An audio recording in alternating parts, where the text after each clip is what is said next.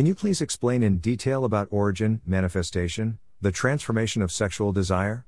Let me put the question below. Where is this sexual desire? We understand from scriptures that the desire to enjoy separately from Krishna, is the root of material existence and a sure characteristic of a conditioned soul. Then it manifests as a gross attraction for the body of the opposite sex. The confusion is as below. 1. One species is attracted only to one species of the opposite gender. So when does the soul identifies with a particular species? For example, we had one article about ghosts. They don't have a gross body. Still, they think they are male/female humans and may try to fulfill their sex desire. But actually, he does not have a gross body now. So if that soul is going to get the body of a dog next time, then when will he start having the desires of a dog? 2. There is some class of people called asexual. I don't know if they exist, but the dictionary definition is these are people who don't have any sexual attraction to both males and females. So I am not able to understand if this desire is a manifestation of the root desire to enjoy separately from Krishna, which is a must characteristic of a conditioned soul. How can they be free from it without doing any spiritual practice? So it looks like this desire has origin in the body/body type and not in the soul. Please explain how to understand the Shastric statements that this is a disease of any conditioned soul. Answer. Firstly, as you have rightly pointed out, that enjoying being separate from God is the root cause of lust. All the religious traditions realized that lust is the fundamental obstacle in attaining God, and they all have some kind of regulation to regulate sex desire, but they don't have a clear explanation as to where does it originate from. In Vedic culture, it is very clear. When we say the soul wants to imitate Krishna, it wants to enjoy like Krishna, not just separately. The duality of Swami Sevak is present in spirituality. That relationship is similar to and different from relationships in this world. Precisely, this relationship of Swami Sevak here is a distorted reflection of that relationship. When one wants to imitate God, it wants to imitate relations that are in the spiritual world. One tries to be the enjoyer, one tries to be God. That's the root cause of sexual desire. The people in the male or female body both want to be the center of attraction, the center of affection, they want to be the number one. Either way, whether male or female, the principle is the same, that they want to be the enjoyers. The desire to imitate God is expressed in many ways, lust is one of them. In general, lust, anger, greed, envy, pride, and illusion. Then there is gluttony, affection, etc. All these are distorted expressions of original love for God. Lust is the most prominent and dominant expression of this desire to imitate being God.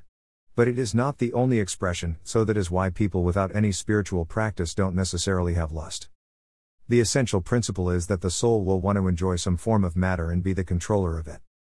There will be people whose pride in learning might be so great, that there is no need for sensual desires.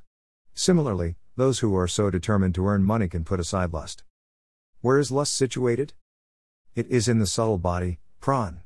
The soul desires, and they are expressed according to the options available to express it, from soul to mind to body. Children don't exhibit lust, because they don't have the mature bodily apparatus to express lust. It is there in their mind or innate desire. As soon as puberty comes, a sudden wave of passion hits them. Animals exhibit lust seasonally. The lust in the mind is expressed through the right body and environment and opportunity. Otherwise, it is dormant. Ghost, they have a subtle body, they have desires of lust, etc. They have not generally lost the memory of the last gross body, and not got the next body till now, so it tends to find opportunities to enjoy through other gross bodies. There isn't a process transformation of consciousness that happens in the transmigration of the body. It is just a memory wipeout if it is in the same species, else transformation is complex. The ghosts only have the memory of the previous body, so they try to make connections to that circle and enjoy somehow.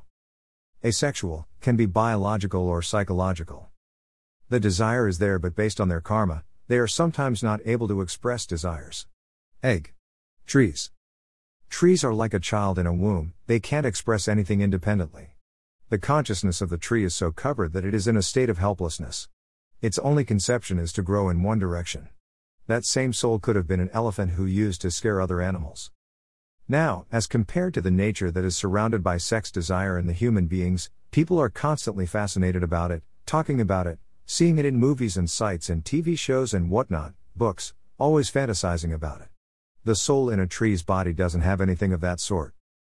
The mania and pleasure in reproduction that is found in humans and animals is absent in trees. Due to excessive exhibition of lust in an ignored and sinful way, when the soul abuses the propensity for sensual enjoyment, then the soul is put in such a body that it practically has no capacity for sensual enjoyment. That is a reformatory phase for the soul, to decrease its infatuation with lust.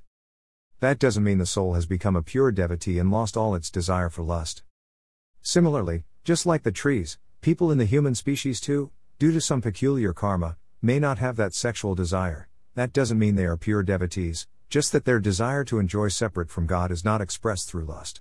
They might have their idiosyncrasies, they might enjoy with other means, voracious eaters, etc.